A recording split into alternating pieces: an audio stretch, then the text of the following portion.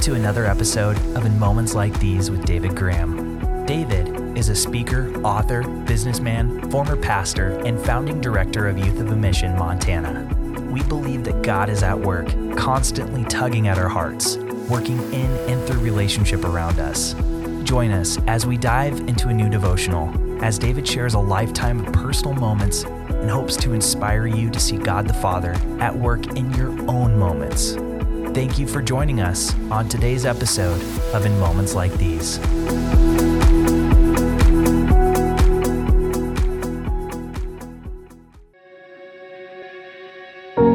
I remember that it was a cold afternoon in early February of 1994.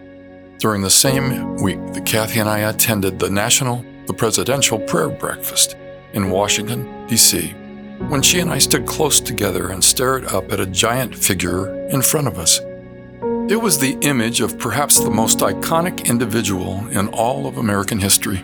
Standing 19 feet tall and weighing 175 tons, the famous statue of the 16th President of the United States, Abraham Lincoln, sitting in a huge chair positioned in the chamber of the Lincoln Memorial, is one of the most impressive and thought-provoking works of art that we had ever laid eyes on. And it was because of the character of the man that the statue represented, and because of his leadership during the most perilous time in America's past, during the Civil War that was fought between April of 1861 and April of 1865. Since its beginning, America has engaged in 12 wars. The Civil War within America between the Union in the North and the Confederacy in the South was the most devastating war of all of them, costing the lives of over 650,000, almost as many lives lost as in all the other 11 wars put together. But it was Abraham Lincoln who would make a proclamation that, when it was followed, would bring the horror to an end, and finally, healing to the nation. I recently finished reading 3 best-selling books written by Christian author, leader, and speaker Jonathan Cahn. He's written several more books, which I've ordered. If you haven't read any of his work, I strongly encourage you to do so. You'll be amazed, most likely dumbfounded by a lot of the stuff you learn. His first book is called The Harbinger. It has sold over 2 million copies, and you would want to read that one first. But today, I'll be quoting from the follow-up to The Harbinger, The Harbinger 2, The Return. I'll be drawing on some of the commentary found in chapter 31 entitled The Winds of April. It's in this chapter that Cahn focuses on some remarkable events that took place during the most critical hours of the Civil War, and the role that President Lincoln played during those critical hours. The commentary begins this way. The war had turned farms into battlegrounds and cities into blood-covered devastations. As it approached its 3rd year, the Union's prospects were looking grim, and there was no end in sight.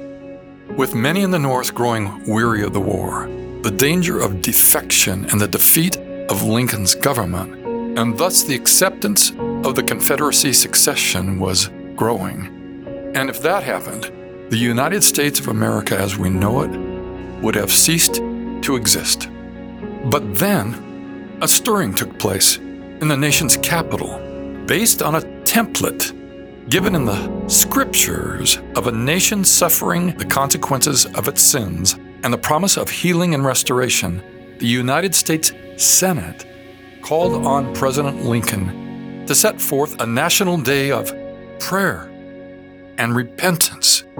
And on March 30th, 1863, President Lincoln issued a proclamation calling the people of America to do what was set forth in 2 Chronicles 7:14, to humble themselves, to pray, to seek God's face, and to turn from their sinful ways, to repent. The proclamation ended in the hope of 3 blessings: that the nation's prayers would be heard on high, that God would grant the pardon of our national sins, and begin the restoration of our now divided and suffering country. They were the exact 3 blessings that were promised in that passage of Scripture and cited in the exact order in which they were given. Then I will hear from heaven, and I will forgive their sin, and I will heal their land. So in the darkest days of that war, Abraham Lincoln called the nation to come in prayer and repentance before God. Historians are in agreement as to what time marked the turning point of the Civil War. It was in July of 1863 with two battles, the most famous engagement of that war and the bloodiest ever fought in the Western Hemisphere, the Battle of Gettysburg, and the other, just as critical and decisive, the Battle of Vicksburg. They were both fought at the same time. The Battle of Gettysburg ended on July 3rd. The Battle of Vicksburg ended the next day. The turning point of the Civil War came in the first days of July of 1863. It would determine the victory of the Union, the defeat of the Confederacy, and the survival of the United States. The two gigantic victories took place only 2 months after the National Day of Prayer and Repentance took place at the end of April. But before those two battles were fought and won by the Union, something else had to happen. The campaign to take Vicksburg had been underway since the winter of the preceding year. General Ulysses S. Grant had made 5 attempts to take the city. All of them had failed. But in the spring of 1863, everything changed as Grant led his men across the Mississippi River and the next day won the first victory of the entire campaign. It was called the Battle of Port Gibson, the first of 5 victories that would lead to the taking of Vicksburg 2 months later. It was at Port Gibson that everything turned around. It was thus the turning point of the Civil War. And when did it happen? It happened on May 1st, 1863. The National Day of Prayer and Repentance took place on April 30th, 1863. It happened the next day. Yes, the turning point of the war, the day that led to the ending of the war and the healing of the land, took place on the day after the Day of National Prayer and Repentance. In other words, April 30th was the day of, if my people will humble themselves and pray. And May 1 was the day that set in motion, then I will heal their land. The very next day. And it all started with a president's proclamation on March 30th to set April 30th as the date for a National Day of Prayer and Repentance. I was so taken back when I read the words of Lincoln's proclamation, and I feel so led to read them to you now. And here they are, Lincoln's words.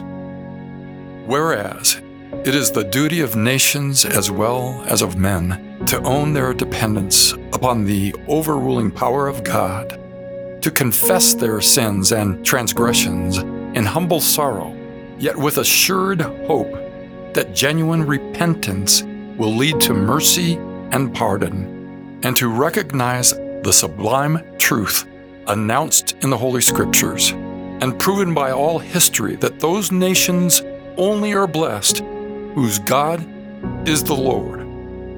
And insomuch as we know that by His divine law, nations, like individuals, are subject to punishments and chastisements in this world, may we not justly fear that the awful calamity of civil war, which now desolates the land, may be but a punishment inflicted upon us for our presumptuous sins to the needful end of our national reformation as a whole people? We have been the recipients of the choicest bounties of heaven. We have grown in numbers, wealth, and power as no other nation has ever grown. But we have forgotten God. We have forgotten the gracious hand which preserved us in peace and multiplied and enriched and strengthened us. And we have vainly imagined, in the deceitfulness of our hearts, that all these blessings were produced by some superior wisdom and virtue of our own. Intoxicated with unbroken success, we have become too self-sufficient to feel the necessity of redeeming and preserving grace, too proud to pray to the God that made us.